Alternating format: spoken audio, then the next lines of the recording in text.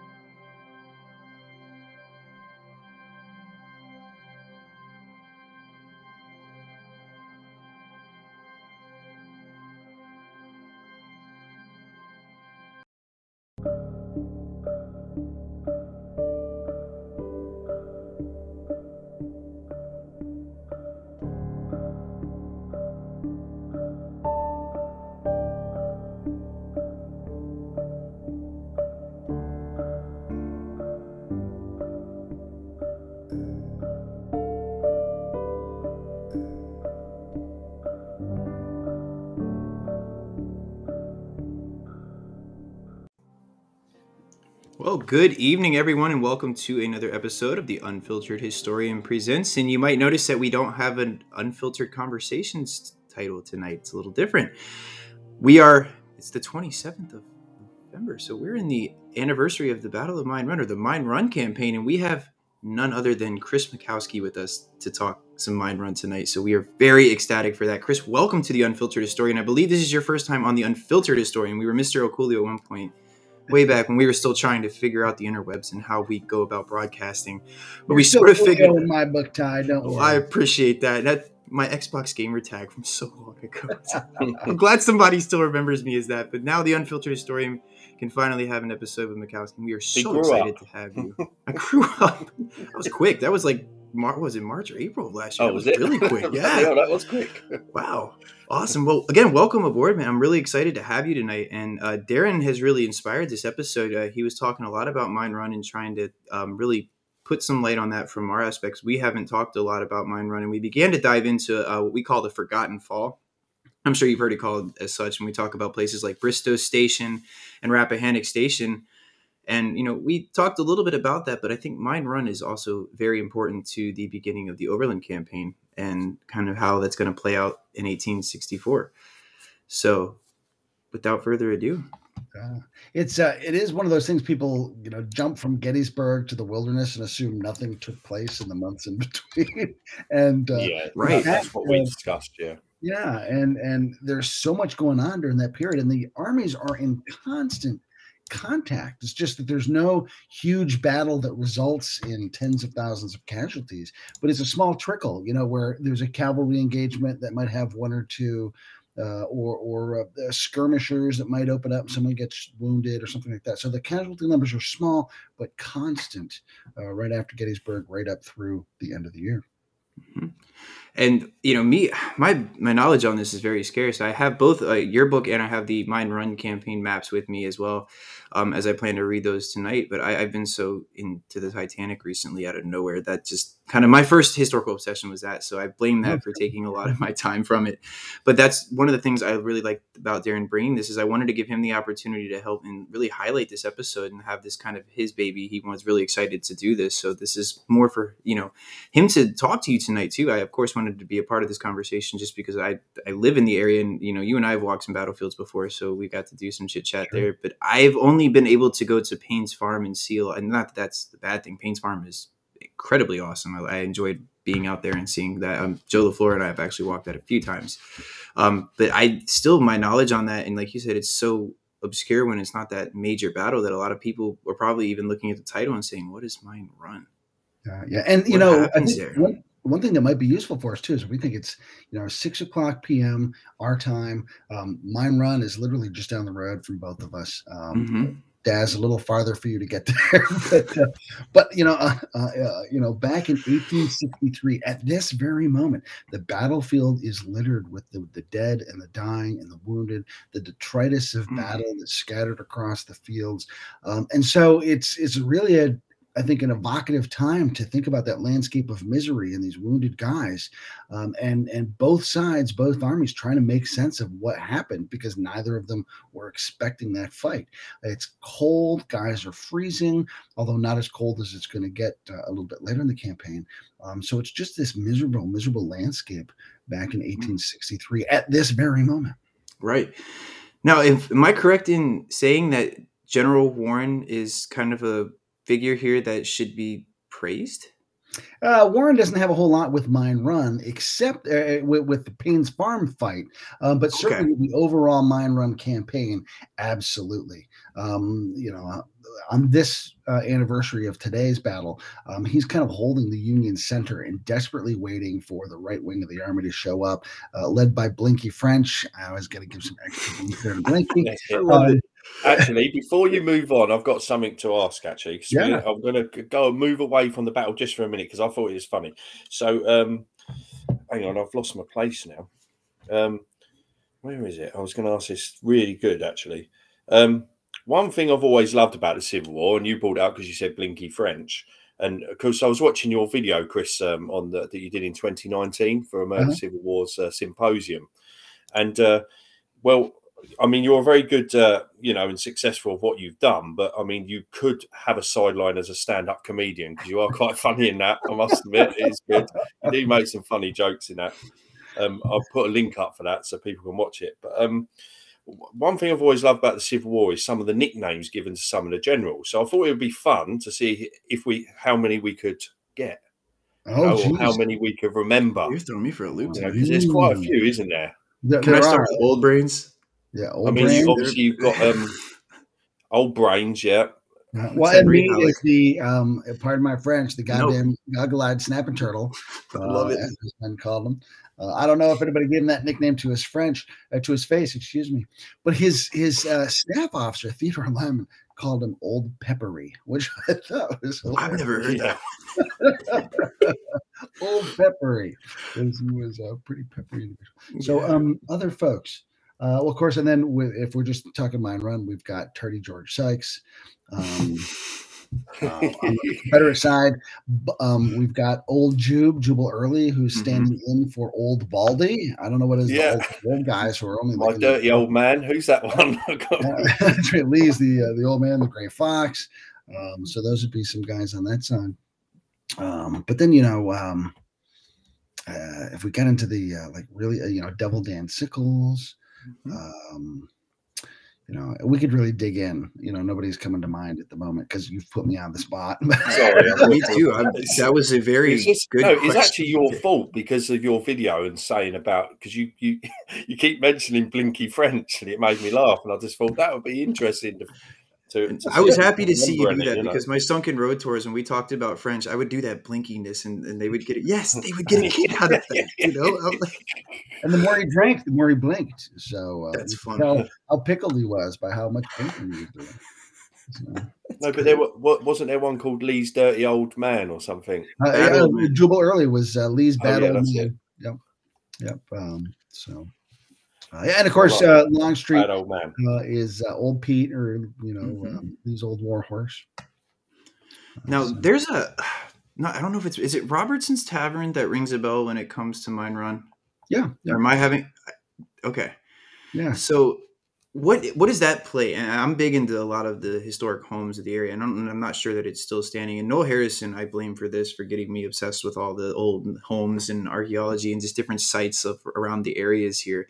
But I have a feeling there's something significant about Robertson's Tavern, and So if just you were traveling through the wilderness, 70 square miles of second growth deciduous jungle, mm, um, and heading down today, what would be modern Route 20 at the time, it was Orange Turnpike because it was mhm. heading toward Orange Courthouse. Robinson's Tavern or Robertson's Tavern, it was called both, Oh, sat at okay, this intersection as you're heading toward the west. And so it was kind of like a day's travel into the wilderness. So it was a good wayside stop for folks who were coming from one way or the other as they were passing from Orange toward Fredericksburg or vice versa. In the same way that Chancellorsville, for instance, was, or Dowdall's Tavern or Wilderness Tavern. It was right. one of those sorts of waysides. So that's going to be sort of the rendezvous point as Meade moves his army from the Culpeper side of the Rapidan River across to basically converge at Robinson's Tavern and swing up and around behind Robert E. Lee's army, which is there stationed at Orange. Unfortunately, Lee sees him coming, so Lee's able to mobilize, and Meade's not able to get across there in time. But that tavern intersection then becomes really important because that's where Meade's army is supposed to concentrate. And Mm. it's a good, solid position for them to hold. So when the Confederates actually show up by surprise, the Federals actually have a really good spot from which to hold on to that fight on that first day on the 27th. Okay. Yeah, so like my initial impression, and again, like my knowledge on Mine Run is very slim to none right now, but my initial impression is Clark's Mountain being kind of the eyes and ears with Lee. He's able to see a lot of this from Clark's Mountain, if I'm not mistaken. This is sort Mhm. of a vantage point for him, and of course, Clark's Mountain's a bastion almost. This is a very impregnable position for Lee to be holding, and if I'm not mistaken, this is somewhat of an attack field for the Union Army. They're trying to bring Lee out of this position he's holding on Clark's Mountain. Well, it's and Or Clark's are they? Mountain isn't like Lee's holding it as an observation point, but his main Okay. line is basically blocking the Orange and Alexandria Railroad. And if you were sort of to look at your Mm, computer screen and think of that as a map, that's going to be kind of mm. our plane. The Orange and Alexandria basically goes from the top right corner of your computer screen to the bottom left corner of your computer screen. And they've been fighting Okay. along this axis throughout the fall. That's what takes them up to Bristow, brings them back down to Rappahannock Station. And Lee basically falls back toward the lower left corner of your computer screen and blocks the railroad, figuring that Meade's going to keep coming at him in that direction from Brandy Station. So what Meade actually tries to do is, rather than go head on, is he swings basically straight south to the bottom center of your computer screen and then goes along the bottom edge of your computer to try to get to that bottom left corner. And that's how he's going to get in around Lee's army. What Lee's able to do is then, from his vantage point at Clark's Mountain, he's going to see the Federal movement and he's going to drop down and intercept Meade's movement. So Meade's movement depends on surprise, it depends on secrecy, it depends on speed, and he's able to accomplish some of these things at the start of the campaign, and then he quickly loses his speed, he quickly loses his secrecy, and things fall apart on him pretty quickly. Mm. One thing I got from this campaign, and obviously I've only been researching it for 2 weeks myself, is the fact that they're using the same Fords that they used during the Overland campaign. It's literally like a rehearsal in a way for what's going to happen in the spring of '64, isn't it? Yeah, these fords all along the Rapidan and Mm. Rappahannock rivers get a lot of usage through the Chancellorsville campaign. Again, through the fall, the battles of Kelly's Ford all are really centered around these fords. And then again in Mine Run, and then again in the Overland campaign. Not all of them get used all of the time, but all of these river crossings are really important. Just sort of depending on where the army's at and moving to, different fords come into play at different times. Okay. And sorry, nothing really goes right either, does it? So you have pontoon problems, you've got weather problems. and losing on the element of surprise. Yeah, on the morning of the 26th, when Meade first starts going, he's got the cover of fog, and he's actually able to take advantage of that and get his men up and moving. The problem is once they get to the river, things start falling apart because his right flank, again, as I mentioned earlier, led by Blinky French, they get moving slowly, and that creates a bottleneck with John Sedgwick behind them. They get to the river. Nobody's done some reconnaissance to figure out the best way to get across. They think the ford is all right, but they don't know what sort of Confederate force is waiting them on the other side. And then the real kick, and this is just like dumb bad luck. They knew that they had to build some pontoon bridges to get the armies across. They brought the pontoons with them. They were ready to go. And a big rainstorm a couple days earlier had swollen the river just enough so that they were one pontoon boat short on two of their bridges. And so they had to then construct trestles to finish that span. And that just takes an incredible amount of time and really is a delay. So, Ty, when you mentioned Robinson's Tavern, the idea was to rendezvous there by the night of the 26th. The Army's able to just get across the river by the night of the 26th, and they're going to have to push forward on the 27th to Robinson's Tavern instead. Okay. And then just to add one last insult to injury, because it's my favorite line from the whole campaign, Prince's column starts moving across the river, and they take the wrong road and don't realize it. And then French says that he found himself deep within the bowels of the enemy. And he has to turn around. I know, it's like, proctology 101 during the Civil War. And so he has to backtrack and then find his way and get himself into a spot that allows him and the 6th Corps behind him to get across, deep within the bowels of the enemy. Sounds interesting. Yeah. Very poetic. I have a map that you mentioned, a map, and this is one of the older maps from the Library of Congress, but I mean, correct me if I'm wrong. Is this something worth looking at? Is this a map we should be referencing when we talk about the battle? That's a great little map, yeah. Cool. So if you need a map or if you want to explain it, just give me the cue and I can click that up there and we can all see that. And why don't we toss it up there real quick here, and we'll absolutely. We're talking about it. So there you can see the Rapidan River across the top of the screen, and you can see some red and some blue fortifications. This map is showing simultaneous actions in one screenshot, if you will, so it's a little confusing. But basically, if you're starting in the upper right of the map where it says River, the Federal Army is going to cross boards that they're going to use and they're going to come down and try to converge at a place called Robinson's Tavern, and then they're going to start pushing forward along. It says Turnpike to Orange. I don't know if you can see it. It cuts across roughly the bottom 1/3 of the screen, and they're going to go on my screen from right to left toward where you can see a big cluster of red off to the left. The idea is to march right off that map and get to Orange, but Lee's able to come up and counteract. So that's kind of what creates these different opportunities.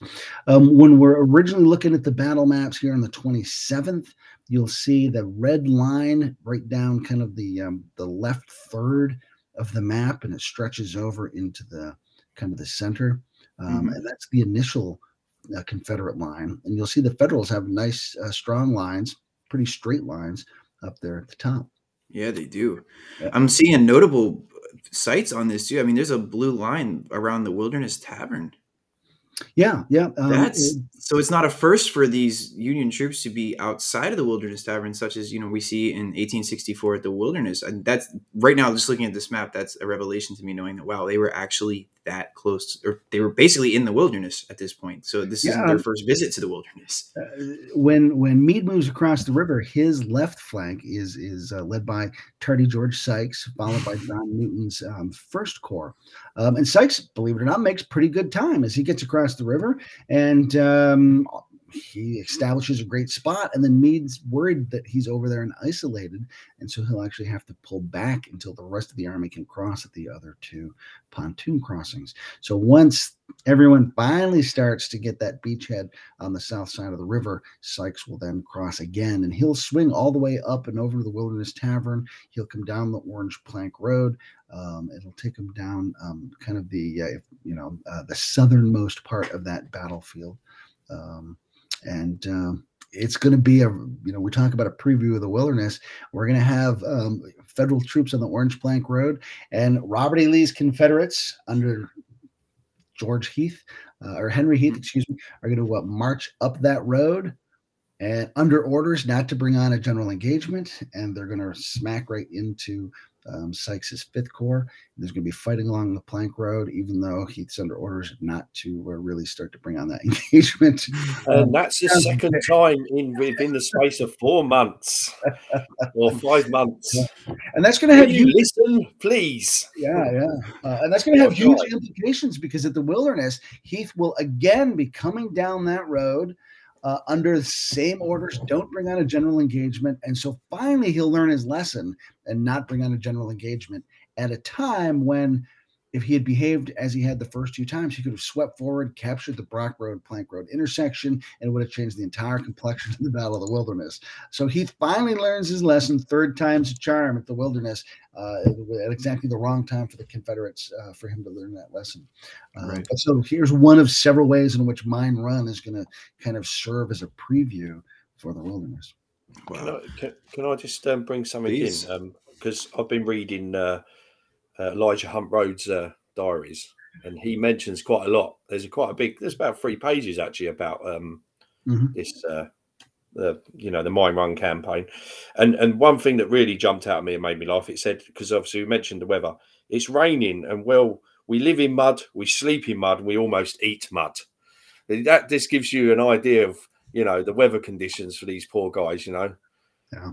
And to the benefit of the Federals, although it doesn't seem like it at first, the weather will turn bitterly cold in the campaign. It'll freeze up all that mud, and that's actually what's going to allow them to make their getaway in relative safety at the end of the campaign. Because imagine if they were trying to slip away, got bogged down in that mud, and then Lee jumps out of those works and comes after him. That's a disaster waiting to happen. So. And that's kind of what my idea was when I was, getting into this. Was I liked Kenneth Noe's book. I'm sure you've read The Weather in the Civil War. One thing he, really writes in a lot of his chapters in that book is how the weather plays a part in a lot of the retreats, or a lot of the getting to safety, if you will, with these armies, whether it be at things that factored into Fort Sumter or Fredericksburg. I mean, we know a lot about Fredericksburg and the cold, and then the unseasonable warmth that takes place on December 13th. But we're looking at Mine Run today, and we're talking about what you just mentioned, that it froze, and the mud that Elijah Hunt Rhodes just described to us being almost his meal turns into an avenue of safety for the Union Army, which to me is rather incredible to see again how important weather is to the war and some of the operations around it. I mean, that's just to think that if it was muddy and if it was still getting into that warmth, or if it was 20 degrees warmer than it ended up being, we could be humming a different tune when it came to the outcome of the Mine Run campaign. Right. So it's just weather is a huge factor, and it's a miserable experience for these soldiers, because over the course of this campaign, the weather drops to sub-freezing temperatures. Guys who are out on picket duty freeze to death when they're out there. A lot of accounts of guys having their canteens freezing solid on them, and that's a huge factor in why Warren calls off the assault. That is supposed to be kind of the grand, flank attack. One of the things that he specifically says, it's going to take about 8 minutes for his men to get across that open attack plane. And the thought of wounded soldiers lying out there freezing to death really chilled him. And, no pun intended there. I mean, he was just absolutely appalled at the thought that these wounded guys would be out in this freezing cold temperature with no help. Also, I just want to bring something up actually about that, because and I'm going way back. So I'm going back to an English Civil War battle that happens in October 1647. You are going way back. There's an incident of it being cold at night, and because they were wounded, but because it was so cold, their wounds actually froze. So they actually suffered, even more, because they're laying there dying of the cold, but they're also dying of their wounds as well. It's awful. And it must have been a similar situation. That was the point I was going to make. For these poor guys. Yeah. So that's what I love about talking to you. Every time we talk about Civil War, and then you're like, and then in the 1400s. He does that all the Civil War context. All different context. Darren, thank you for that. Now, again, we're going off this cold. I know it's not mine run related, but my Union ancestor in the first United States sharpshooter actually ends up in the Veteran Reserve Corps because of Fredericksburg and the cold. And I attribute this to, I call it double dysentery because it's literally what he gets at Harrison's Landing earlier in the war, right before Fredericksburg. It's bad. Like he gets yellow fever and then contracts dysentery, and then when he heals from that, goes to Harrison's Landing to sort of recoup, and then gets it again because of the just rampant outbreak that is really at that location. And as he heals, he goes to Fredericksburg and ends up pretty much, and I don't know if it's hypothermia or what exactly it is, but he loses his sight temporarily, loses the ability to speak, and he loses the ability to hear. And that factors into him having to leave and end up getting a pension for it post-war. Isn't there a Metallica song about that? I believe it's called One, if I'm not mistaken. He mentions landmines too, so I'd have to dig and find out if you after a night at the bar and it not being able to see and hear. Maybe. But and that's something I really do think about is that, when we talk about the cold, I had an ancestor who coincidentally is a great grandfather, not a great, literally great grandfather, which is insane to be 26 with one of those. So a lot of people turn their heads like, "Are you sure, buddy?" I'm like, "Yeah, it's my dad's grandfather." Like we're really in line. Yeah, my dad was born in 1948, so a little bit older, and his father was born in 1902. So it was his father that served in the first United States sharpshooters, hailing from Albany, New York, and ended up in Washington, D.C., and then settling in Colonial Beach, Virginia. Wow. It's a very cool story. But I look back on that and try to understand a little bit about how, we were talking about weather and, accordance to mine running that cold weather. And then Darren brought up our wonderful 1400s account there. About 1642. Oh, sorry. A little bit closer than 1400. Sorry. Okay. Oh, Jamestown would have been founded then. Excuse me. We weren't going to talk about that, remember? Yeah, that's right. Jamestown, 1607. But anyway, it's interesting. Going back to the battle.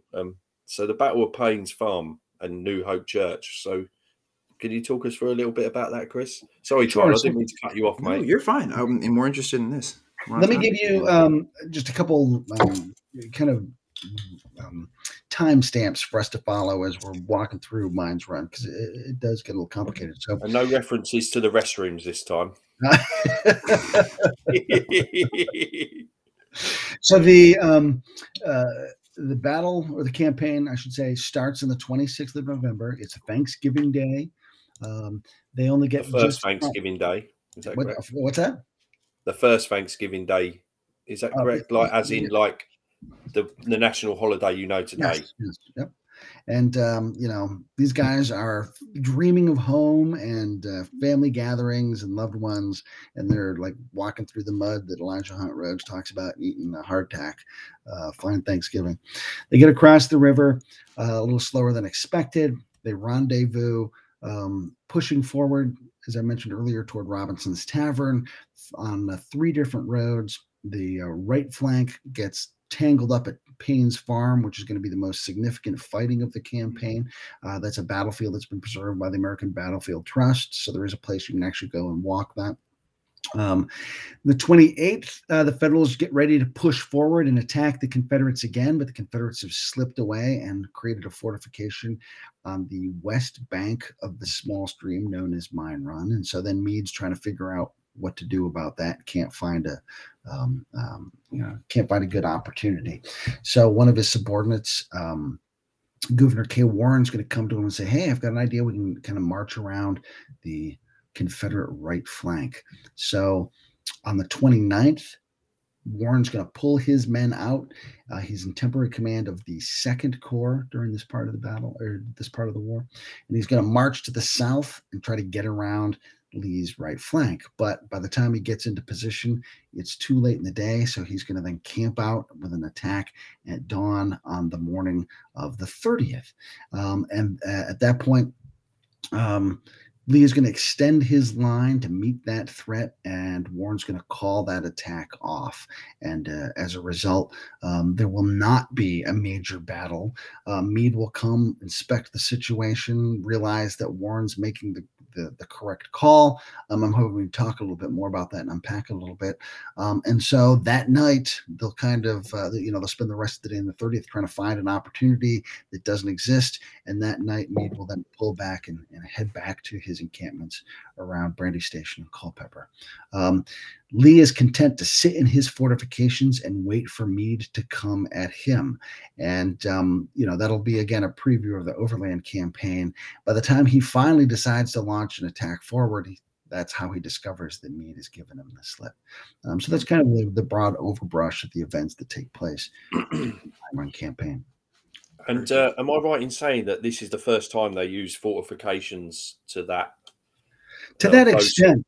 And I think that's one reason why Meade and Warren call off the attack, because they'd really never seen fortifications like that up to this point in the war. There had certainly been field fortifications. Some exist at Chancellorsville, for instance.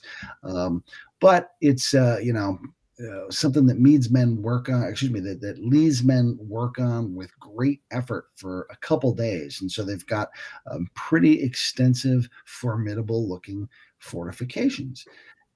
Warren's never had to go up against anything like that. And he's an engineer. He knows what he's looking at. And suddenly it's like, oh, wait. Not a good idea.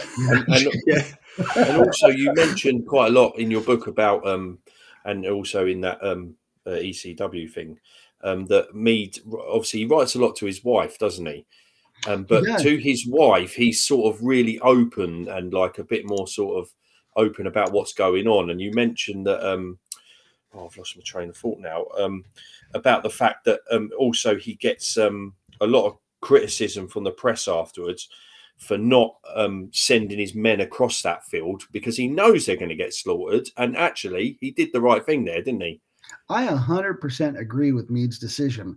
Now, it's easy for me to make that call from my armchair General Perch years later, but I think it is a more important moment for Meade than the Battle of Gettysburg, because he shows tremendous moral courage in calling off that attack. I mean, he's the Harry Truman of the Army of the Potomac, right? The buck stops here. So Warren makes the call not to attack, and Meade at first is like, what? And he blows his top off. He's got half my army. This man has ruined me. He storms out to that left flank of his army, and he and Meade engage in this heated discussion. And then Meade takes a look at Warren's trying to show him, and Meade realizes Warren's right. So then he comes to this point, like, well, do I launch my attack anyway? Because as Daz points out, like there's a tremendous amount of pressure on me to do something. And he says, no, I'm not going to waste the lives of my men. And he sends word to the rest of the line, call off the assault. We're not going to go forward with this because this is going to be a slaughterhouse and I'm not going to sacrifice my men. And in that letter to his wife that you mentioned, and it's a wonderful, wonderful letter, he says that there will be critics who will say, I should have tried and failed to prove that the works were unassailable. That's actually interesting madness to him. Like, why should I do something I know is going to fail just to prove that I would fail? Like, that's ridiculous. These are lives of men, not just figures on, in a spreadsheet. And so he's, really adamant about not wasting his army. And that kind of ties into a question Anthony Housden is asking: how many men does Meade have? And he's around 58,000. I have to double check that. He's got 2 corps that he has lost. He's sent his 11th and 12th Corps out west. They're in the Chattanooga campaign. They were sent to counteract the movement of James Longstreet's 1st Corps, which was shifted west from the Confederate side. And so Meade only enjoys an advantage of about 5-3 during this campaign, which is not enough to make him feel comfortable about carrying out offensive operations and defending the capital. Remember, he's still saddled with that requirement. He's got to defend the capital. So really then, Lee's got a really good opportunity here to really damage the Army of the Potomac, hasn't he, before like the Overland campaign. So when those, like you just mentioned, those guys come back from the West, and then obviously Grant joins the party, but it's going to be stronger. And of course, they're going to get more men and more resources. So Lee had a real good opportunity here, not to actually sit in trenches and actually do something, some damage, didn't he, really, when you think about it? And the myth is, oh, Lee was really weak after Gettysburg, Yeah, and that's one reason why Lee decided to take the offensive during the Bristow phase of the campaign. Is like, Meade's just sitting there. There's got to be an opportunity, and Meade will use his diminished size to try to kind of get around Meade and make a strike. I think let me just check myself. I think I said 58, and Meade's really close to 78. I think I just misspoke there. And then Lee is down somewhere in the upper 40s, I'd say, like 47, 48, something like that. So numerically, it is a real opportunity for Lee to make something happen, and he tries. It forces Meade to pick up and retreat all the way back up, all the way to center. Now, I have a question that actually is dating back to Rappahannock Station in regards to Mine Run. What is Meade thinking his chances of success on the launching of this campaign are in his experiences at places like Rappahannock Station and Bristow Station, and what was, really going through his head? Because again, we had this notion that after Gettysburg, nothing's happening. There is just a bump on a log with the Army of the Potomac and Lee's Army of Northern Virginia, which is completely false. Like, we know that for a fact, that there is a lot going on in between the two armies. But is Meade playing off of these incidents at these engagements that are happening after Gettysburg and using those to formulate ideas and maneuvers into Mine Run, or is this an entirely new campaign kind of coming out of the woodwork here? Yeah, this is a really depressing time for Meade because he wants to do something, but he just doesn't feel like he's got the offensive capability because he is still saddled with defending Washington. So, and then he proposes several different plans that Lincoln nixes as a result of that need to defend the capital. Meade talks about, like, I always wondered what it would be like to be a commander of the army, and now I wish I was just leading a division into battle at the front row. Like, this is terrible. I hate this. And several times Halleck will harass him and say, like, Lee is bullying you. And Meade flat out just says, like, if you don't think I'm doing a good job, relieve me.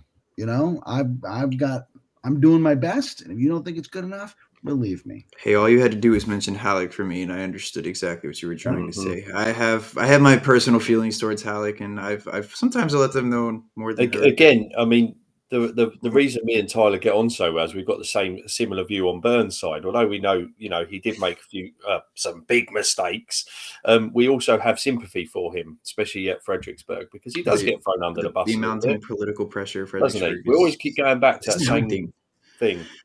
Yeah. And that's the biggest thing that, and this is a podcast all its own, but that's the biggest thing when Grant comes east. Lincoln has finally learned some important lesson, and he leaves Grant alone in a way that he has never left alone anybody in the Potomac. And so, Meade's doing his best. Like, he wins Rappahannock Station, sends all these captured flags back to the War Department, and Stanton won't even receive David Russell, who was wounded during the battle and was escorting the flags back. And Stanton won't even see him. It's a huge snub to Meade. And so, Meade's thinking, mid-November, we need to maybe start thinking about winter quarters. And it's like, no, you need to launch one more campaign. And that's horrendous for me to even think. I didn't know that. That's honestly almost like and really did George angered me. Russell's a favorite. Does he hand in his resignation when Grant comes over? Is that correct? He does. Or tries to. Yeah. I mean, it's one of those things, it's a natural reaction, not out of spite or anything. It's just, he says, I assume you're going to want to install one of your guys in this position. I understand the realities of that situation. Here's my resignation, and use me however you think I can best serve you. Yeah. And that's another one of those moments of great moral courage that Meade shows. He's a consummate professional. And Grant, says, like, that impressed me more than Meade's victory at Gettysburg, and I decided to keep him on. So bringing it back to Russell really quickly, though, I talked quite a bit about him and gave him a lot of credit for Rappahannock Station, which I hope is due, because a lot of us go to Upton, and you and I have talked about Upton plenty of times. I think you and I were the ones that had the discussion in Spotsylvania about how Mackenzie and Russell really are also still sort of the brains behind the Upton assault. A lot of the times, these things that Upton are carrying out, which we may consider revolutionary or just these new implementations of warfare, a lot of the times Upton's the one carrying out the assault, not the innovator behind the assault. Right. And so that's one thing I brought up at the Rappahannock Station talk that we did here on the podcast a few weeks back. And I mentioned that Russell is really the brains behind this, and Upton himself is the one that is writing to his sister and even writing into the official records. I'm not really the creator of this assault or this idea. I may have implemented my own, ideas when it came to yelling that I had a larger force than I truly had when I assaulted the rebel works. But it's Brigadier General David Russell. Yeah. And to hear that he's just shunned away from Stanton like that. Yeah. And the thing that I like about that relationship is that Upton is the guy you want on the front lines because he is absolutely smart enough and innovative enough and independent thinking enough that he's able to exploit the situation, whatever that might be, in the best possible way, because he's very open-minded in his thinking. But yeah, certainly Russell's is, very much in control about, kind of how a lot of that comes together. McMahon at Spotsylvania. Martin McMahon, right? Key role in developing that plan that ends up with Upton's name on it. That's right. So, but yeah, Russell, he storms the works, storms the redoubt there at Rappahannock Station, gets injured in the left foot, I believe. Escorts these flags back to the War Department. And in fact, on his way back from that, the foot wound turned out to be worse than expected. And he's going to be out of the commission for a while because of that wound. I believe Upton's out at Mine Run too. I think he's terribly sick with an illness. And his surgeon, Daniel Holt, not David Holt to be mistaken easily with the Confederate from the Mississippi Brigade. But we have Daniel Holt actually writing that he needs to get home and see treatment fast because Upton is declining. And Daniel Holt's memoir, by the way, is one of the best memoirs, a Civil War surgeon's diary. One of the best memoirs because he's a beautiful writer too. And he's like he's right in the stuff and he's seeing it all. So he's got I've been trying to find that. Every time I go to Gettysburg, I look at a few of these stores and nobody has it. I'm going to end up looking online for it eventually, but I want to buy it. Of course, I like to source. Thank you for another recommendation. I do need a Christmas present. So. Speaking of books, Chris, I hope you don't mind if I just throw that up there right now. Everything we're talking about right now, and I had to. Yeah. There's a fantastic ECW book. You guys, I've been listening to that for 2 weeks on my journey home and on the way to work. So yeah. If we weren't reading, and also in the audio version, you get Chris telling you the story. Oh, it's you narrating that one. Story time with Chris. Yeah. I love doing the audiobook for that. That must be fun. I wish you would do more. I love it. Yeah, I think it's great. But yeah, guys, definitely wanted to show that here. Yes. Sorry, the preservation side of it, because until I got to the end of the audiobook, I didn't realise that Ted Savis is the one that orchestrated with his friend the preservation of Payne's Farm. Payne's Farm had long misidentified. So if you look at early works of the Payne's Farm book that George Scotch worked on, some great positives to it, but the battlefield didn't match up with the accounts and the maps didn't quite, and that's really what got Ted puzzling through it. There was a whole supplement to Civil War Times Illustrated back when it was still called that was devoted to the Mine Run campaign. And again, the maps just didn't match up. So Ted went out and starts exploring and through really conscientious work with the metal detector, he and his friend Paul Sacra really kind of mapped that out and discovered where the battlefield was. The American Battlefield Trust, back in its earlier iteration, is the Civil War Preservation Trust, actually preserved that whole battlefield. They've mapped out a great walking trail there, fantastic interpretive signs written by Tim Smith from Gettysburg fame and Gary Edelman. So, thanks to the trust, there is something you can see out there at Mine Run. But the coolest thing is like most of the Confederate line is still out there. These formidable works that Warren was intimidated by, they're still there. They're just all in private hands. So you can't really go battlefield tromping. I've been fortunate enough to get permission from a number of landholders out there to go and look in their backyards. But some of them, I knock on the door and I got an old survey map from the Park Service from the 1920s.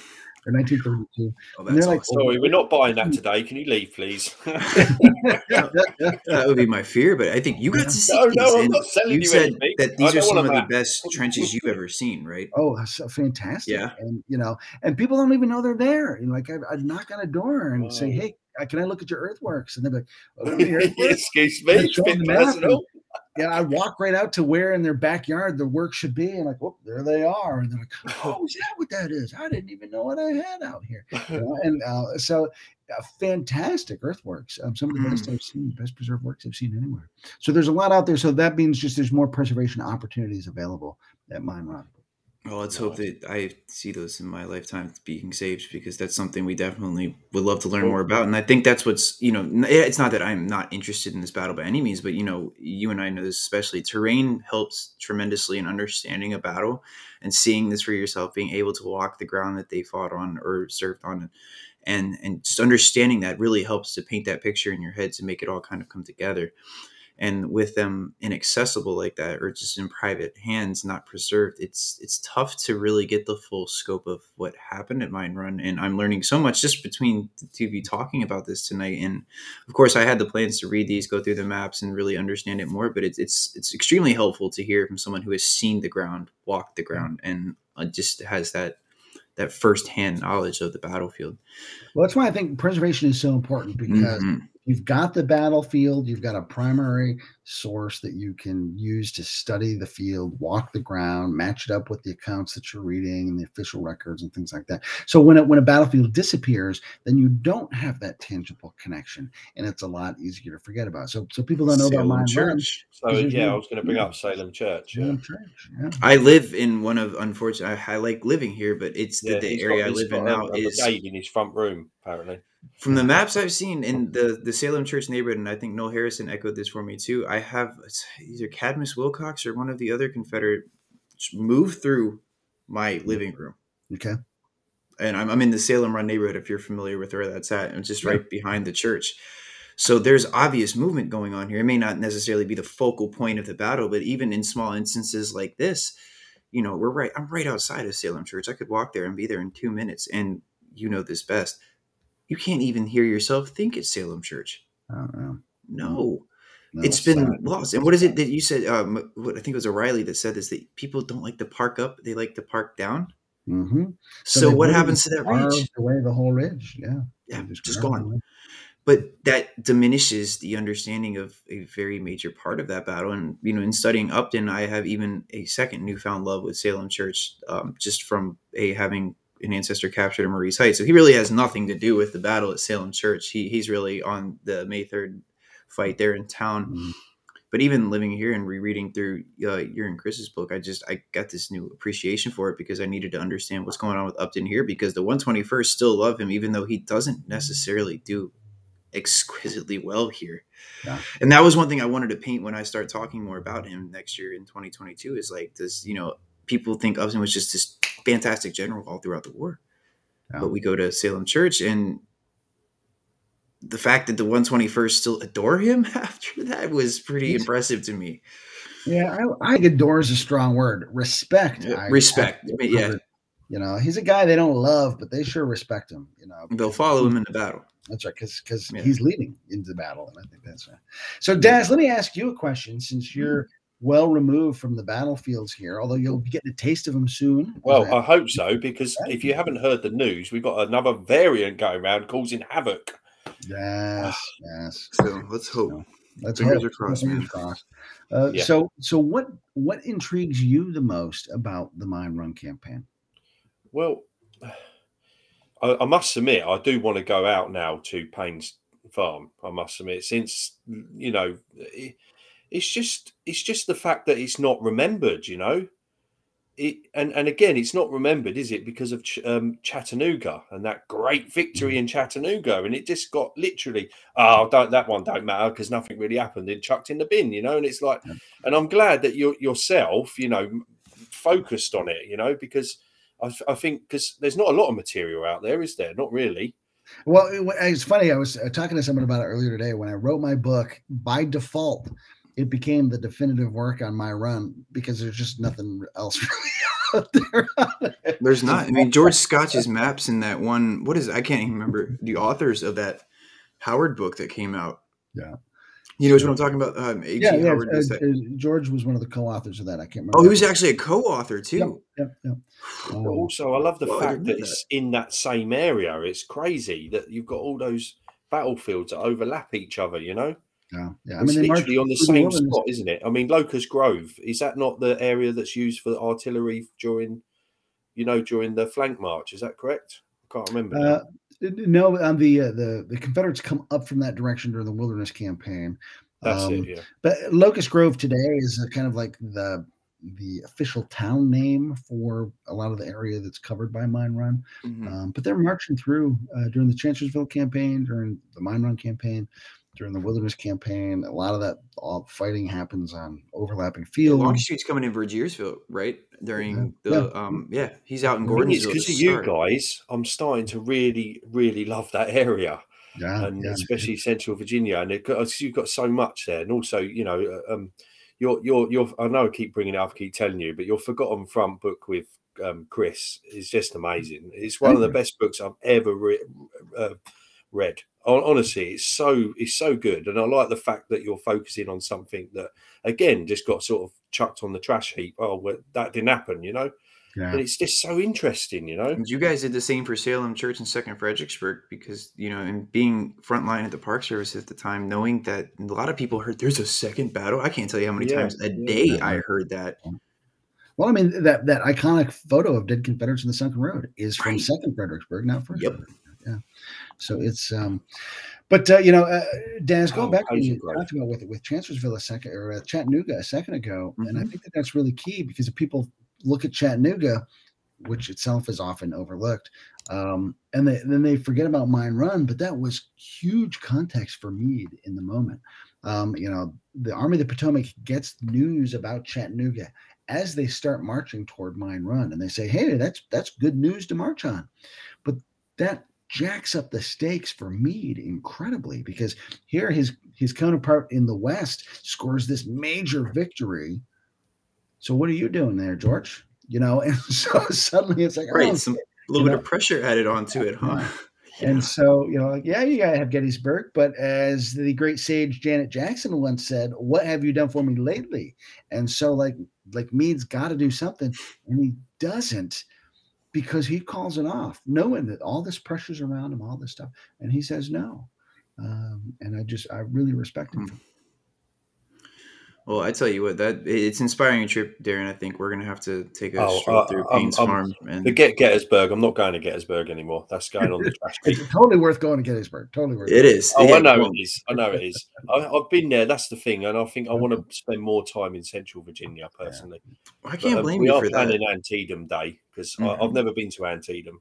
I need to go to Antietam. And I need to make a pilgrimage back to that church in there, the Methodist church that I went to. It was a hospital used for a lot of the Confederate troops and the Wounded Union as well.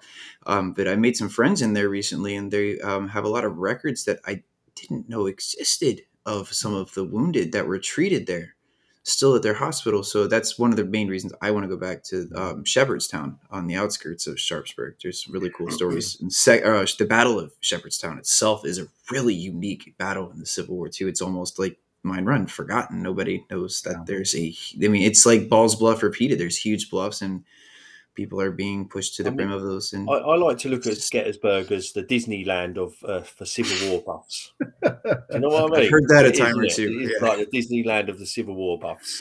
That's where we all go. We send the missus to Disneyland with the kids, and we go to Gettysburg. See you later, love. Well, one of the things that I think is so important about this area, and Frank O'Reilly taught me this early on in my own education.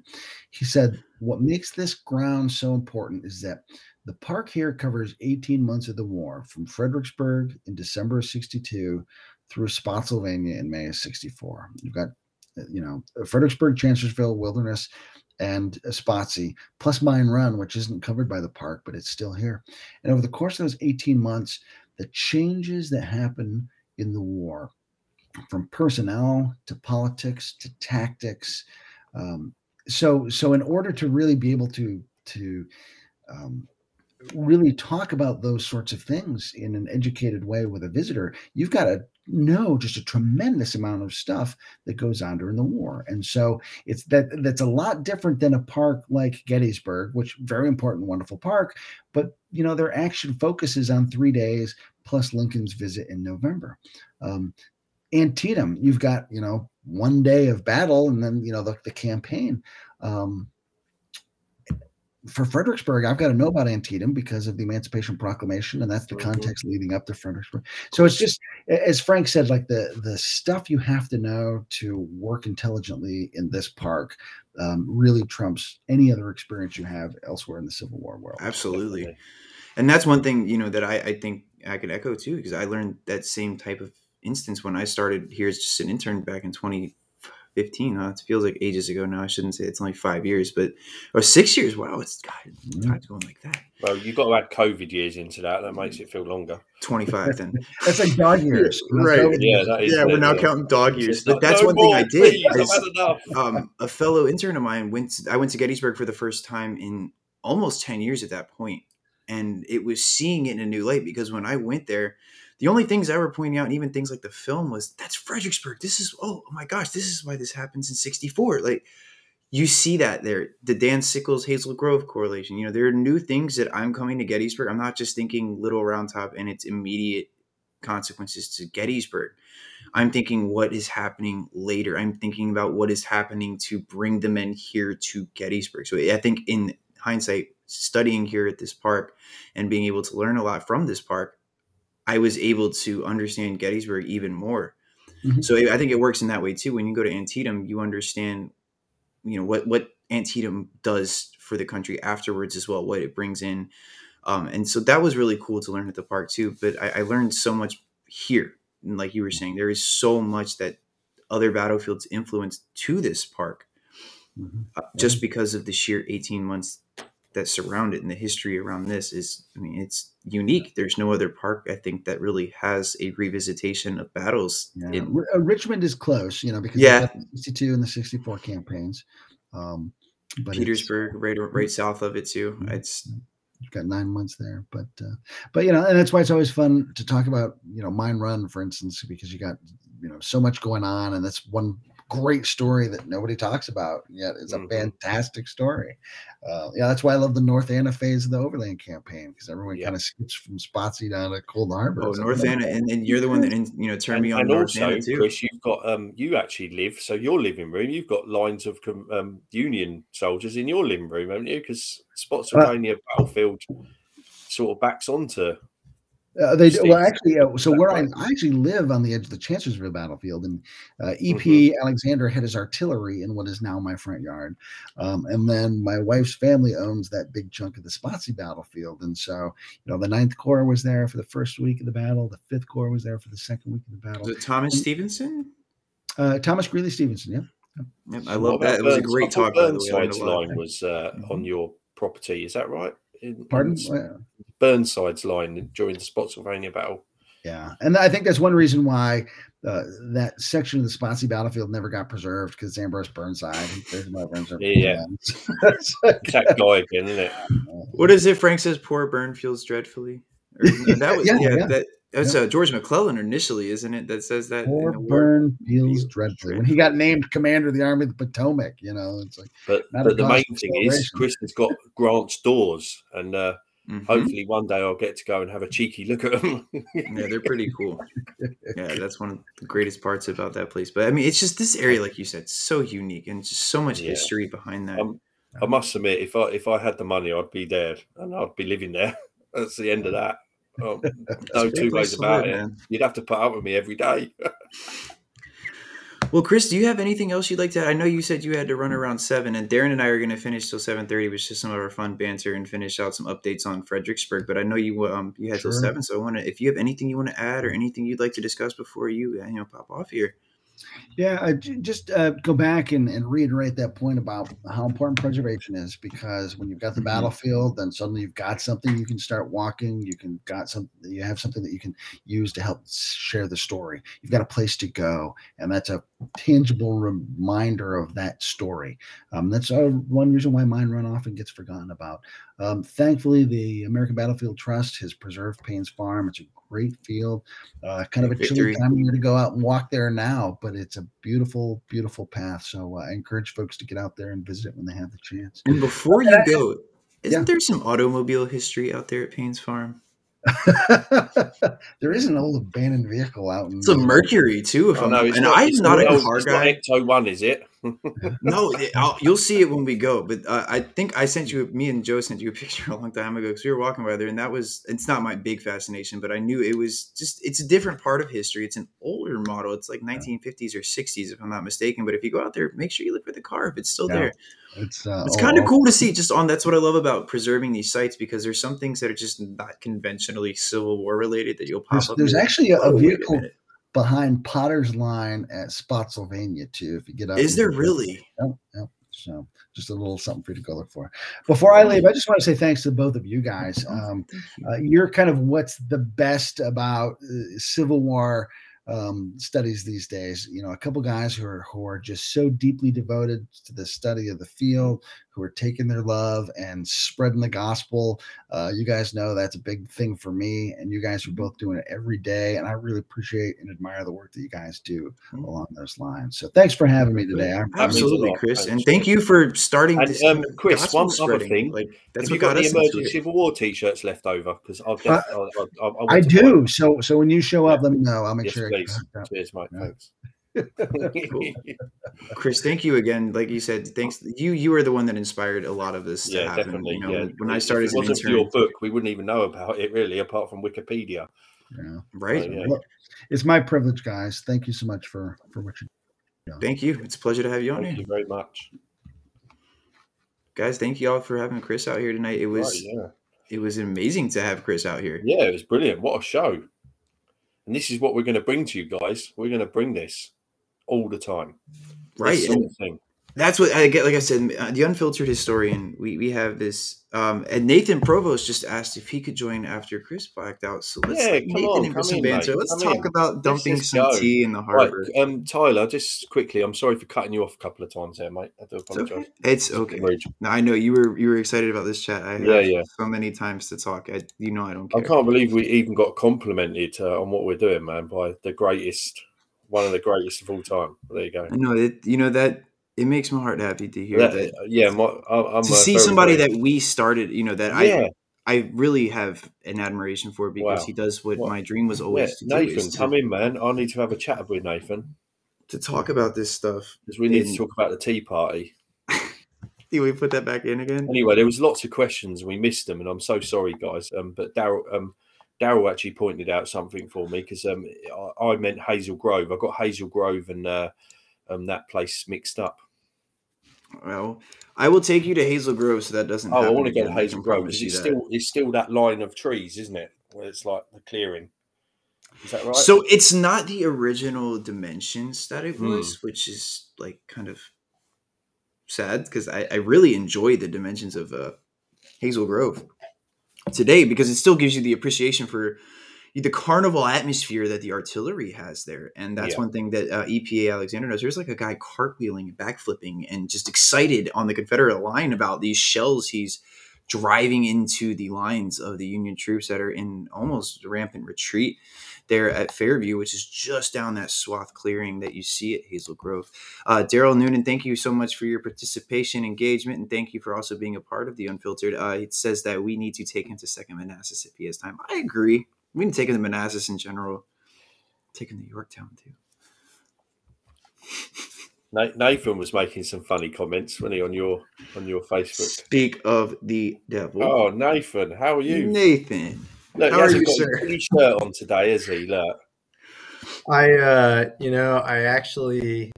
Did you chuck it in a bin? Thinking about it, and I was like, I don't know if this is actually a good idea or not, because ultimately,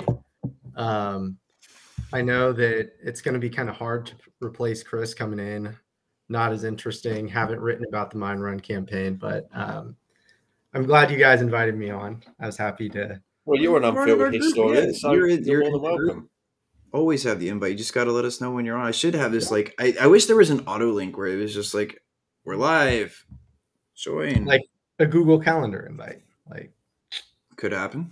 Yeah, that's that. But see, the studio link changes for security reasons every time a new episode airs.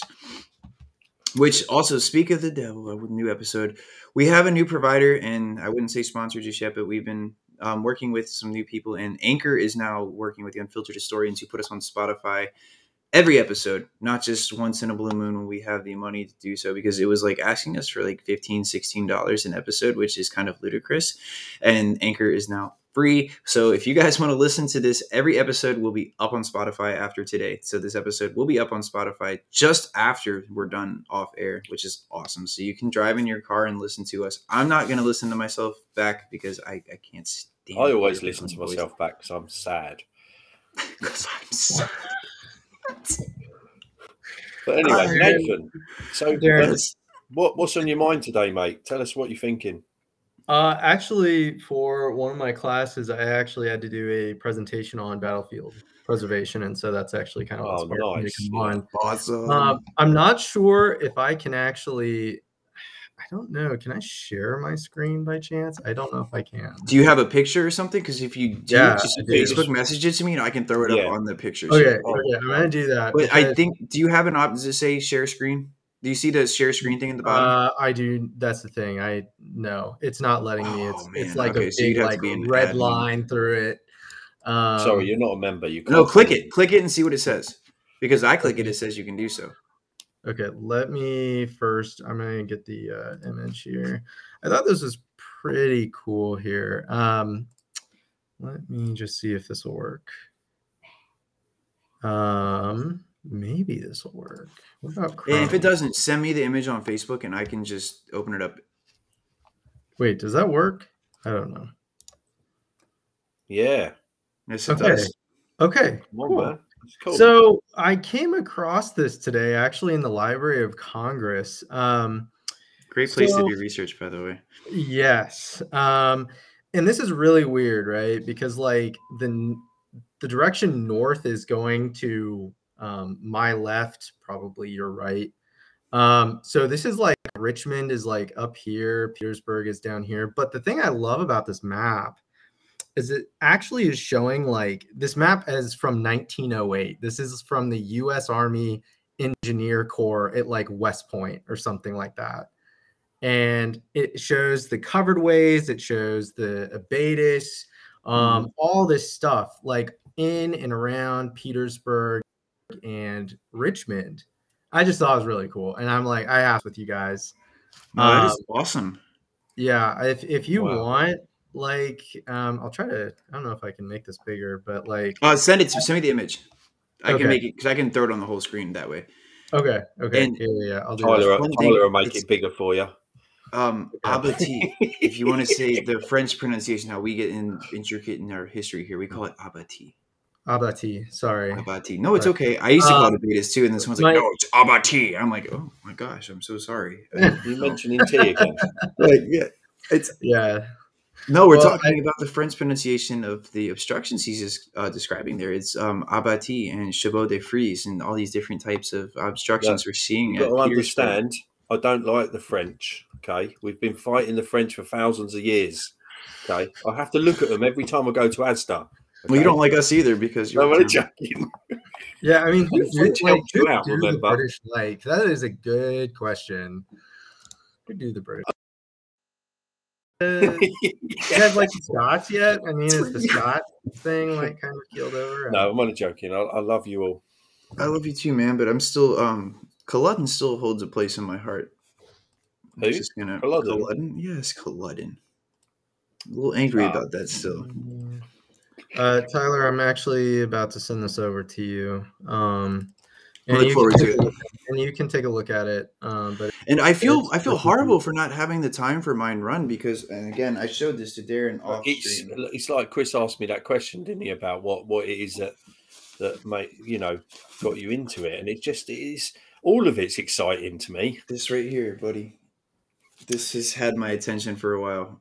Titanic is my first historical obsession, actually. I was 3 years old in 1997 and could probably tell you just about as much information as like fucking James Cameron. If you want to talk about Titanic, we can. I don't mind. Oh no, there's a Oh, so there may be a post what's on stream your tonight mind? because I have a software that I just I recently sent you that purchased. great picture earlier. Did you see Well, that? hold on. That This is link? you might like this, Darren. Sorry. I have a exploration app for the wreck of the Titanic. It's supposed to be a real time sinking video and a exploration video.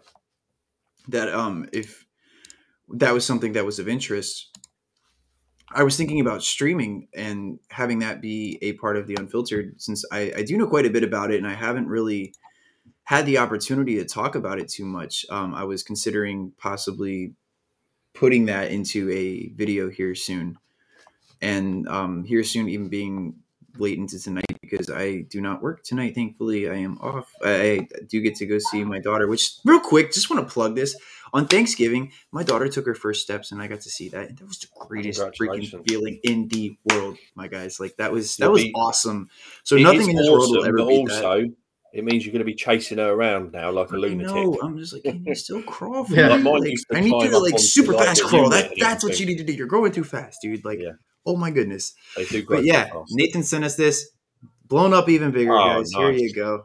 Nice, Lovely, large, man. and blown up. Yeah. LOC is a wonderful place, by the way. And Mhm. let me see It if really I can show us some real quick. Since we were talking about LOC, I don't know if any of my photos that I've had recently will show up here because I decided to download those stupid TIFF files and realized the damage that did to my computer's memory because I have like no memory to even play the games I want to play. I tried to get Call of Duty Vanguard and I spent the money on the game and can't download it because of so many Library of Congress Fredericksburg pictures I have that I'm not willing to part with, that I refunded my own game purchase because of the amount of storage that my computer is just being like consumed with all these photos. But there's things like Alfred Wood sketches I've never seen before, and I remember sitting here for like 8 hours the other night just going through these sketches of Fredericksburg that were tremendous, and things I've never seen, like photos to depictions of artillery positions sketched by Woad to the scenes around Falmouth. Coincidentally, 159 years ago to the day, just like Chris was saying, 157 for Mine Run that's happening right now. And again, I know this is Mine Run centric. So the latter part of this stream, whichever time we end, it could be 7:30, it could be 8, whatever. I'm not in a rush to end tonight, that's for sure. I haven't got to see you guys all week, and it's been a wonderful holiday week. So it's cool to be able to catch up with everybody and have the Unfiltered together. I know Tim said he wasn't available for a while, but I might try to coerce him into maybe talking about the Titanic with me later. Let me text him real quick to let him know. So sorry for the pause, but you guys feel free to pick up where I left off. That's all right. So Nathan, are you going to come to Virginia for the weekend when I'm there, or is that something you can't manage? Because I can understand you've got work. I So. have to ask what weekend that is again. Yeah, sorry. So, I'm traveling over from the 12th to the 19th, so it's a week. But the following weekend after the 11th and 12th, so I'm there for the Saturday and the Sunday. I mean, you could come and have a beer, right. and we could do a battlefield. I know it's money. That's and right. We could go to Gourmet. We could, Gourmet. So I went back again, dude. I left my ID there that night. No one told me that I did that. So I called him. I was like, "Do you guys have?" That's what I said. I was like, "Do you guys have my ID?" They're like, "Yeah." I'm like, "Oh, damn, must be an excuse to come in and get another food item and some beer." So I'll be there. I go there and they're like, "Oh, Tyler, we're out of Falcon Smash." I'll tell you what. I'm so glad I got that. It's the Hershey's Porter. You think it is? Yeah, it was so good. It was so good. Dude, the food was even better than the beer did. Well, okay, that's a really lengthy statement. I like the look of what you had, Nathan. I think you took a picture of it. Was chicken so and waffles. Good. It was like I had the Southern thing. Cookout. And I was like, my mouth was watering when I saw that picture. Well, they don't have. They might in some places, but around my parts, they don't have chicken and waffles. Because it's Kansas, Missouri. It's not really like the South. Right? You come to Virginia though, and hey, we're going to show you some chicken. Nathan, what sort of Civil War history have you got around your way? Because there must be a little bit. That's actually a really good question. And this is a conversation I've had actually with quite a few people. The Battle of Westport is actually considered a really important engagement that takes place in the American Civil War around Kansas City. Unfortunately, Westport is now what I call probably one of the most hipster areas you could probably imagine here in Kansas City. Fit in well. But it's been built over, unfortunately. There's one section that's been preserved over at Luce Park, and they have like a small sign there, and they have a cannon that basically says, "Yep, Battle of Westport took place here," even though it was a really important engagement.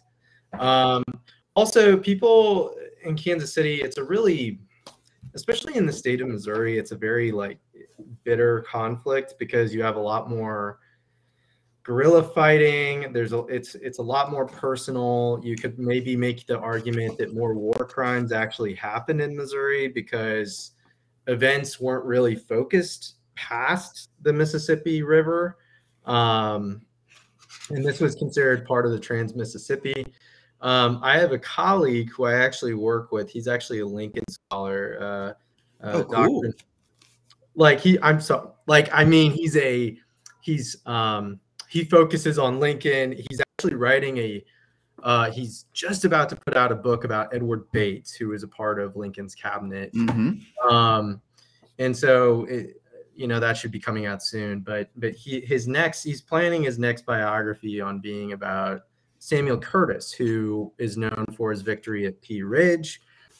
He's also known for the Battle of Westport as well. But there's a lot of engagements that take place actually here in Missouri. In fact, I think it actually had the third most engagements or battles of any state during the war, but they're a lot smaller and they're not as well known. So there's like the Battle of Newtonia, the Second Battle of Newtonia. You have even the Battle of Springfield. All of these different engagements take place in the state of Missouri. And then of course, people in Kansas and Missouri, they will make the argument that the war actually began starting with Bleeding Kansas. So the war didn't begin in 1861; it started before that. Yeah, it starts with John Brown and all that. Yeah. So there's like this weird border war, and that's why like the two universities, like of Kansas University and Mizzou, there's been historically a rivalry because of the Jayhawkers, the Bushwhackers, all that stuff. Mm-hmm. That's pretty cool stuff, though. I like all that sort of stuff. It's But strange. there's not enough to.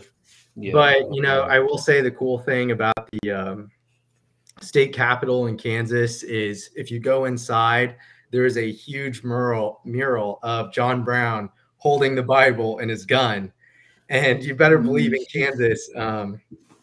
It's blasphemy to say that John Brown was a terrorist, because around these parts people love John Brown. So, so it's one of those things where unfortunately a lot of the preservation has gone by the wayside, and there's a lot of research that still needs to be done regarding Missouri and Kansas because it's just not as well known. No. In fact, there's a number of engagements that bleed into the state of Oklahoma, which is down south, as well. So the Battle of Honey Springs, very, very important engagement, as well. So you've got that massacre at St. Trilia, is that correct? Yep, that's right. Yeah, that was horrendous. That was. Mm-hmm. And so the only connections that I really have to the Civil War would actually be on my mother's side, who part of them, they're German. They're from Munich. And back in around 1848, which I find interesting because that's the year of the European revolutions that take place. I had a great-grandfather. His last name was Fick, but he changed it to English spelling, but it was like Friedrich von, Fick or something like that. But he immigrates to St. Louis because there's a large German population. He joins the Lutheran Church, and then he's conscripted into the Missouri Cavalry, and he will actually fight at the Battle of Westport. So, that's really the only connection I have to the Civil War. Other than that, that's about it. So the rest of my family was in Canada. They were just a bunch of, French Canadians just hanging out, waiting for the stuff to end. So, but needless to say, it's a really good question. And I'll be honest with you. You probably know a lot more than most people know here, even in Missouri. Most people have no idea that battles took place here in Missouri. And again, it's like you said, it's it's the Trans-Mississippi. That's what they call it, don't they? Yeah, it is. And there's a lot of, like you said, it's like more like guerrilla bands going around and getting chased around by Union Army. Yeah, and it's pretty personal. I mean, it gets pretty nasty. Yeah, I mean, Centralia is horrendous. Yeah, I mean, Barton Myers knows a lot about that. Actually, it's very interesting. We touched a little bit about it on one of my podcasts that I did with him. But for people that are not familiar with Centralia, it's a complete massacre. And what's the guy's name? The guy he's a real nasty guy. Oh, I can't remember his name. But they basically slaughtered all the Union soldiers. Was it Bloody Bill Anderson? Bloody Bill Anderson. Yeah, that's right. No wonder you don't remember his name. They don't show any quarter, and then afterwards they massacre. They mutilate the bodies. It's not nice. No, and there's a study done on northwestern Missouri where the Union Army that was there, they were having such problems with Confederate guerrillas that it was actually William Sherman's, I believe it was his brother, who was in command there. And they just ultimately decided they would burn 3 entire counties. No questions asked. And they would tell the civilians, like, all your stuff is going to be gone unless you come live on a Union base. Right. And apparently it was so devastating that the soil composition and the environment actually still suffers as a result of that burning even today. Wow. So the fact that, there's all this going on and, it's not well remembered. I've made mention of this to my students, as well as some of my peers, and they're like, really? I'm like, yeah. So it's one of those things that just kind of. So you teach history, Nathan, is that correct? That is correct. Yeah. So you sort of you sort of cover pretty much everything then, basically, from the Revolution to cover everything and sometimes more that's not even a part of the curriculum. Yeah. What's it like teaching younger people? Who'd put that up? Well, I think Tyler could also answer this question as well. It's okay. I all I will say about it is it has its challenges. I think at the end of the day, there are students that are really going to benefit from that information. And I tell them all the time, I don't expect you to love history because there's a lot of people that don't. And in fact, I love the fact that I'm going to swear in a minute. I love the fact that, that other students are obsessed with things like math and science because we need that. Yeah, of course you do. Yeah. Otherwise, you end up like me. But I want them to use critical thinking skills. Absolutely. That's what history is all about, man. I take my hat off to you, mate. Honestly, I really do. Because that is for anyone. It's a hard job. What ages are they? They're 8th grade. They're 13 and 14. Yeah, so they're really difficult, I can imagine. All the cheek in the mouth. Yeah. Hey, you know what? It's just it's growing pains, So. Yeah. But you've got a hand in somebody's future. That's pretty cool. It is. I don't know. It's one of those things where I think that right now I just care about the fact that they just are learning the content. They're just trying to get it down. So yeah, that's cool. That's all I care about. But yeah, no, Darren, I'm gonna definitely try to come see you at some point, whether that's in England or in Virginia. Yeah, that would be cool, man. I mean, like I said, I'll take you around and take you some good places. Yeah, no, I've got to visit him in England too. There's so many sites. And again, my round table meets in London, and literally it's a stone's throw from Trafalgar Square and the Strand and all of the main sites. So we would love you to come on our round table meeting and talk about Grant. They would love to. They would love that. Yeah, no, I would sightseeing and spend £10 on a pint. Absolutely. Do you want me to wear a Napoleon shirt, or is that like a? Well, I have a George Washington hoodie that you wore that you should definitely wear while you're there. Wear your Washington hoodie. Also, Nate, I will take you to some Napoleonic fortifications in my area. So I actually watched your video about that, and I thought that was very, very cool. Which one was that, mate? It was on the coast. Oh God, which one was that? I can't remember off the top of my head, but you did a whole thing about one particular fortress, and it was built when they were actually afraid Napoleon was planning his invasion of England. Yeah. And so there's this, that's when they built it, was around that time. Yeah. So there's one in Dover, which is just down the road from me. It's called Western Heights. Yeah. I haven't actually done a video on that yet properly, but there's a thing called that I told you about. I sent you those pictures about the grand shaft. It's just a feat of engineering. It's like they drilled like a shaft into the cliff so soldiers could go down, and this place up there's abandoned, man. There's all overgrown, and there's somebody who looks after it, but I can't get hold of them. I'm trying to get hold of these people because I don't, I want to go visit. I want to go look around it properly, but that is an amazing place, I tell you.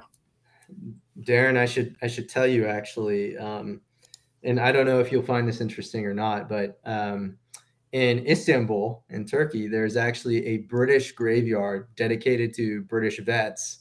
Mm-hmm. And the caretaker there actually gets paid by the English government to take care of this cemetery. Yeah. And this cemetery is actually owned by the British government. It's upheld, and these are soldiers that fought in the Crimean War, which to tie in the Civil War. Yeah, a lot of Civil War officers had read about the Crimean War. I believe George B. McClellan actually was an observer of the Crimean War. And that's when you get like the advance in sort of a little bit of the technology side of it that then goes into the Civil War as far as rifles are concerned. And I don't really know a lot about Crimean War, actually. It's something that I need to start looking at a bit more.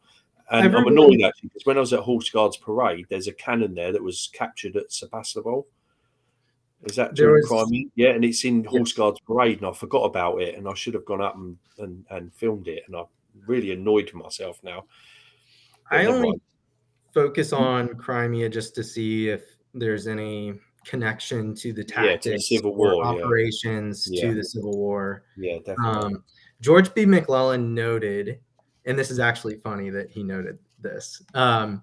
He said the greatest maneuver of this war was actually the retreat that the Russians did towards the end, and so it's kind of funny that to him is like great maneuver is their retreat. So it always kind of makes me laugh a bit when McClellan notes that, because it's like, well, you're going to do that here pretty soon on the peninsula. So, with that said, I think it's important to study if you want to understand Civil War fortifications and how that influenced their thinking. But, I only briefly. And again, a lot of people always criticize tactics in the American Civil War, but you've got to remember all of these West Pointers, that's the tactics they learned. So they're going to use those tactics. The tactics of fighting in line, shoulder to shoulder, Napoleonic tactics. That is what they all got taught at West Point.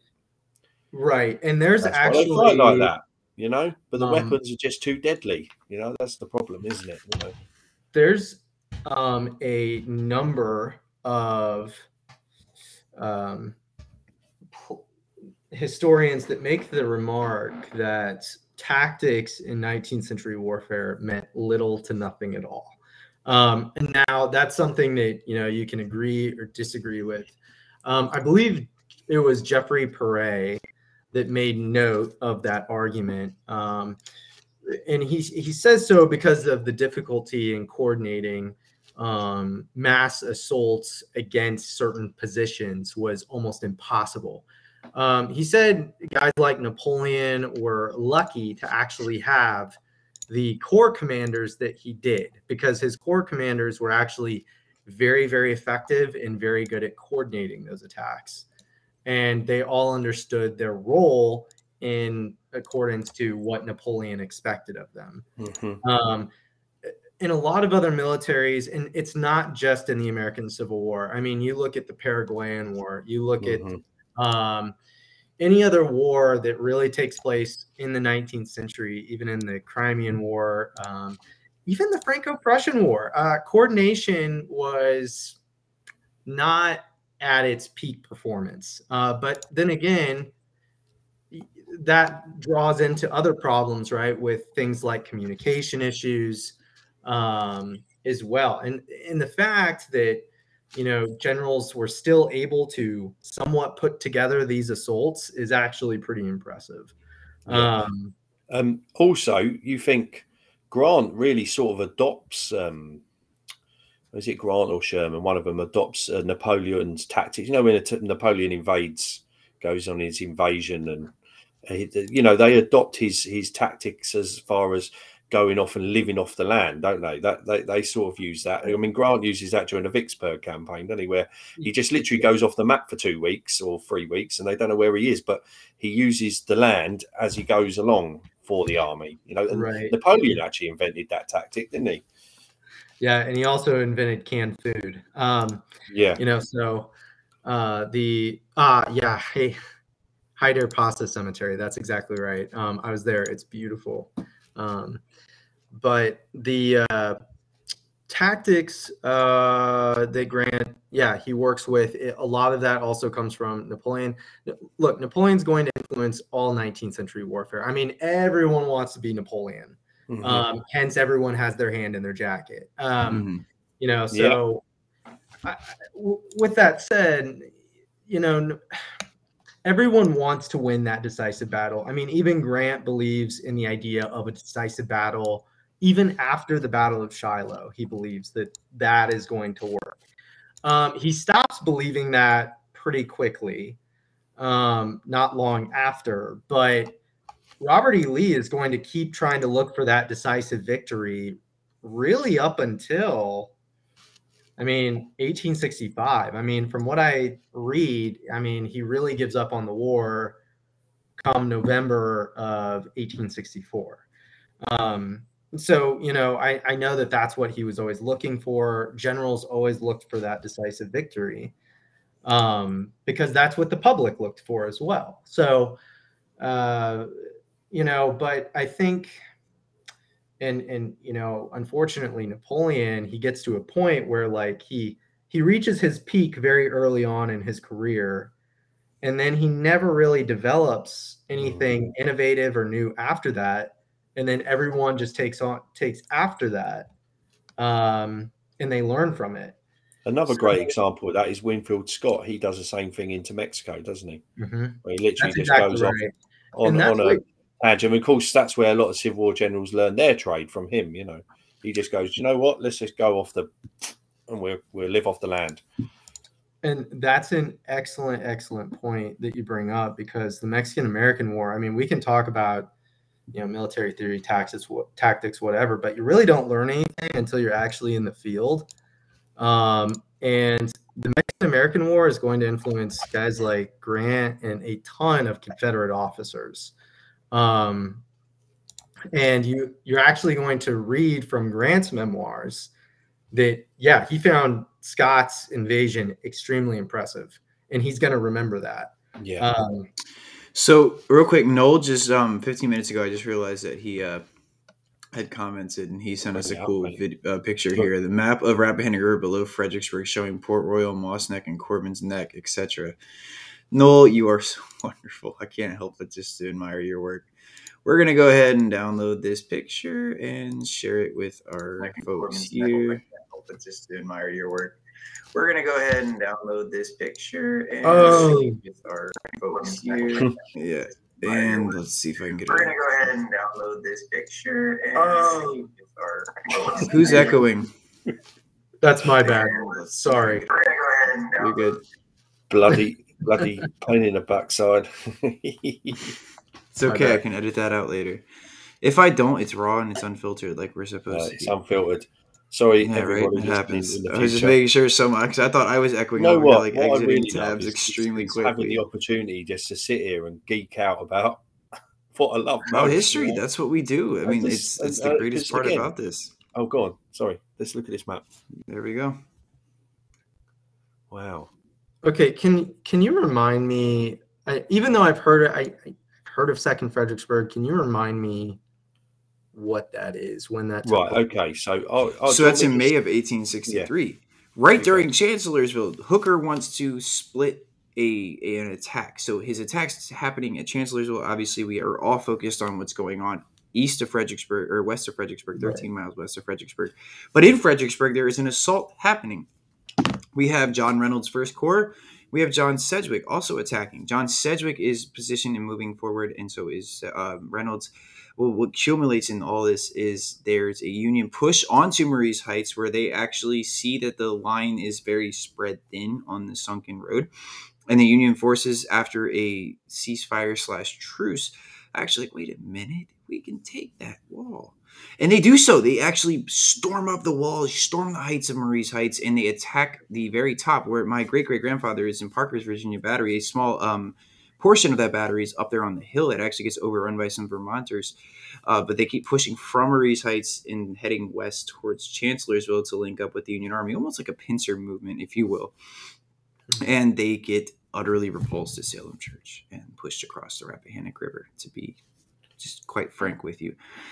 That's a very important aspect of the Chancellorsville campaign that just goes unnoticed, since we're on the topic of forgotten battles like Mine Run, 157 years ago to the day. I believe it's 157, if I'm not mistaken. It might be 158. 63. Yeah, it would be 158 years ago, actually. Do you think the pincer movement was a sound decision? I personally think, and not only that, I think it was actually Joe Hooker didn't want Sedgwick or Reynolds anywhere near him because they had done a lot of backstabbing to Burnside at Fredericksburg, the first Fredericksburg. Well, Hooker did some bad backstabbing of. Look at the letter you have publicly thwarted. But you know what I'm trying to say. So, from what I've read, that he wanted them down at Fredericksburg out the way, so they weren't getting in his way, while he was advancing on Lee at Chancellorsville, further up. So that's the way I understood it, is that he didn't want them, around, and he just wanted to get rid of them down there. You go down there and leave me alone, sort of thing. But it turns into a good move, really. I mean, they had a great opportunity there, didn't they, Tyler? They did. They had a tremendous opportunity to win the Battle of Chancellorsville. But like Hooker says himself, that Hooker lost faith in Joe Hooker. Mm-hmm. So with that being said, we look at Hooker implementing, a fantastic and sound plan. But with him losing faith in himself, he can't really execute that. You know what I mean? So there's not a chance for him to have the success that he thinks he's going to have, or that he hopes he's going to have, because of that failure on his own part. And I think that's what really ties into they use the same crossing, don't they, that George Meade used. Is that right? Sedgwick's Corps. And then there's also a drunken, I brought it up last time, I think. There's a drunken... Benham, not Burnham. I got that wrong. It's Henry Benham. He falls off. There's an account of him falling on his face and lacerating the shit out of his face. And he's like, just making all these like ungodly commands and just like saying these horrible things. But he's like belligerently drunk, dude. I mean, there was something in his canteen that was not water and beeswax, that's for sure. it was something else. And But I mean, there's it's so all many going on. things that tie into Second Fredericksburg that just Yeah. make it a very unique campaign. But unfortunately, there's not much left of Second Fredericksburg. No. And I imagine Got that's that- because a lot's been built over it. A lot like Kansas City. Tyler, have you still got those pictures of Second Fredericksburg? You know, the one with the tree and where the guys are sitting up against the tree? That was Showed- actually after Wilderness, the one I showed you, that Oh, really yeah, eerie that's right. picture. Yeah. So, no, you showed me something last week about Second Fredericksburg. I can't remember what it was. There was a few pictures you brought up last week. I can't remember. Because we were discussing it, weren't we? The one where you could still see the battle smoke. There was a photo taken across the river yeah. where you can actually see the battle. It's like one of the only pictures, I think, of the war that's taken in the midst of a battle, where you can actually see the smoke in the town of Fredericksburg hovering over Maurice Heights, where there's a freaking battle just like roaring while this photographer is taking a picture of it. It's very cool too. Let me see if I can't pull that up. It's somewhere in my files here. I don't know exactly which it is because I have put up so many pictures since then. What is this one? No, that's the field day attack across in both 62 and 64, but that's not the one. I'll have to put that up next episode because I have no idea. We're gonna go ahead and download this picture. Oh, now I'm echoing, I think. Yeah. Just to admire your work. Oh no, that's not me echoing. There's another echo somewhere. Was that you again, Nate? What? I heard echoing again. I was like, where is this coming from? Yeah, it's not. I don't think it's me. No, that's weird. That's okay. I don't care. I just want to make sure I'm not going crazy. And no. I think it keeps pulling up because I'm trying to look at some of the comments that were coming in. Oh, you're good. I appreciate that. Someone's got to look at it. 'Cause I can't because when I did it, mine was echoing too. I had to shut that quickly. Well, and of course, like I put myself on mute and then I paused the video, but as soon as I switch back over, it's okay. It's no problem. Well, guys, we're nearing our mark here. I plan to do an unfiltered conversations after work tomorrow. I'd have to check my schedule, make sure what time I'm off, but I'll get back with some of the unfiltered guys and see what time I'm off. If anyone wants to join just for another bullshit conversation like we did after the video tonight, I'm very much open for that. So you guys let me know what you're looking like tomorrow evening. Yeah, I look good. I'm not doing anything. I'm not either. So that's that. I've got a really exciting reenactment AGM tomorrow. That's going to be exciting. Where at? Just up the road from me. Okay. So I'm on the committee, so I've got to be there. I am You're publicity officer for Southern Skirmish Association. Oh, and well, I have also recently joined the Sons of Union Veterans, by the way, and I'm the patriotic instructor of the Sons of Union Veterans. So my job is to find the patriotic stories from the Civil War and explain a little in depth about why. Also on the committee of the Roundtable UK, which I got voted on 2 weekends ago. So yeah, it's really cool. Congratulations! And again, that's why I'm plugging you for London, Nate. You're coming to London, and you're going to be in the Roundtable. You're going to talk about Grant. That'd be cool. And do you ever need an Upton guy to come talk? I don't know. I can say much about Grant, but I can talk a hell of a lot about Upton. You're going to be doing Fredericksburg and all that stuff. Oh, that's cool too. I would love to take Fredericksburg's reins and go into that. Well, and guys, then again, do you have any last minute thoughts for us? Oliver Cromwell and Winston Churchill and Lincoln in Parliament Square. Get drunk. That part's cool too. I like that. Well, guys, again, if there's any last minute thoughts, anything anyone wants to add, please, now is the time to do so because we're closing out here. I just want to thank everyone for joining in and watching, and thank Chris and thank Nate and thank everyone. And yeah, thanks for not mentioning the revolution. Oh, you did. Yeah. One day, Darren. One day.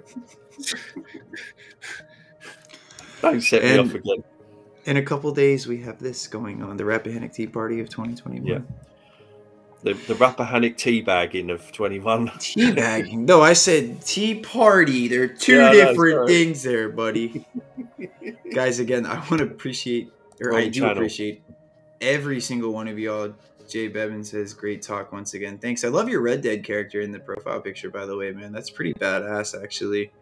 Yeah, that's a I'm gonna cool be game. Have you guys ever played that game? I love that game. I play it all the time, but I just, as we were talking, actually deleted it out of my space as we were doing that talk because Call of Duty Vanguard's at freaking 20%. Thing is, I end up getting download. banned from all the towns because I go off on a tangent sometimes. You know, when you get bored and you just start like randomly You just start shooting. like looting people and that, you know.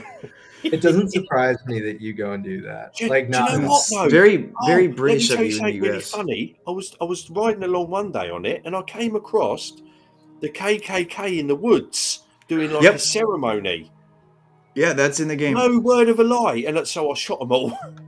Good. If you wait and watch, they all burn Dude. because they fall in the fire. Did they? So it's great. Yeah, they do. They the scene I came across, they all just started burning in the fire, and I was like, oh, this is pleasant. I pulled out. I had a what did the whatever their version of the Henry rifle was. I had that pulled and aimed at them the entire time, and I was just ready to start blasting heads, and then all of a sudden they just fell into a fire, and I was like, okay, did it for me. Yep. It works. Yeah, Red Dead's a very fun game, but hopefully Call of Duty Vanguard's going to be cool too. I know there's no historical accuracy to that crap whatsoever. It's a Call of Duty game, so it's Wait, you mean nothing historically. not historical? No, dude, it's not actually. It's just Was- they say, "Oh yeah, we're a historical." Anyway, I based think game. at some point we definitely need to have Oh, a you're grant chat, That'd be Grant cool. chat. and you're I the feel like I expert do in that that, enough mate, plenty. so I make sure to bring him up. we definitely need a grant chat. I In love actual it. fact, right, I do a really boring, Go ahead. mundane job sometimes where I stand there for 2 hours doing the same thing, and I'm not going to say what I do, but it's really boring, and it gives me a lot of time to think. And this week I've thought up so many ideas, it's unreal. I've got ideas going around in my head. You know, we've Well, got I'm loads. excited to hear Honestly, 'em. man, we've got some stuff coming up. So keep watching, guys. Yeah, guys, and again, y'all are awesome for joining tonight. Thank you, huge thank you to Chris Mackowski for joining us tonight, and his insight on the Mine Run campaign was incredible. Darren, you asked some great questions.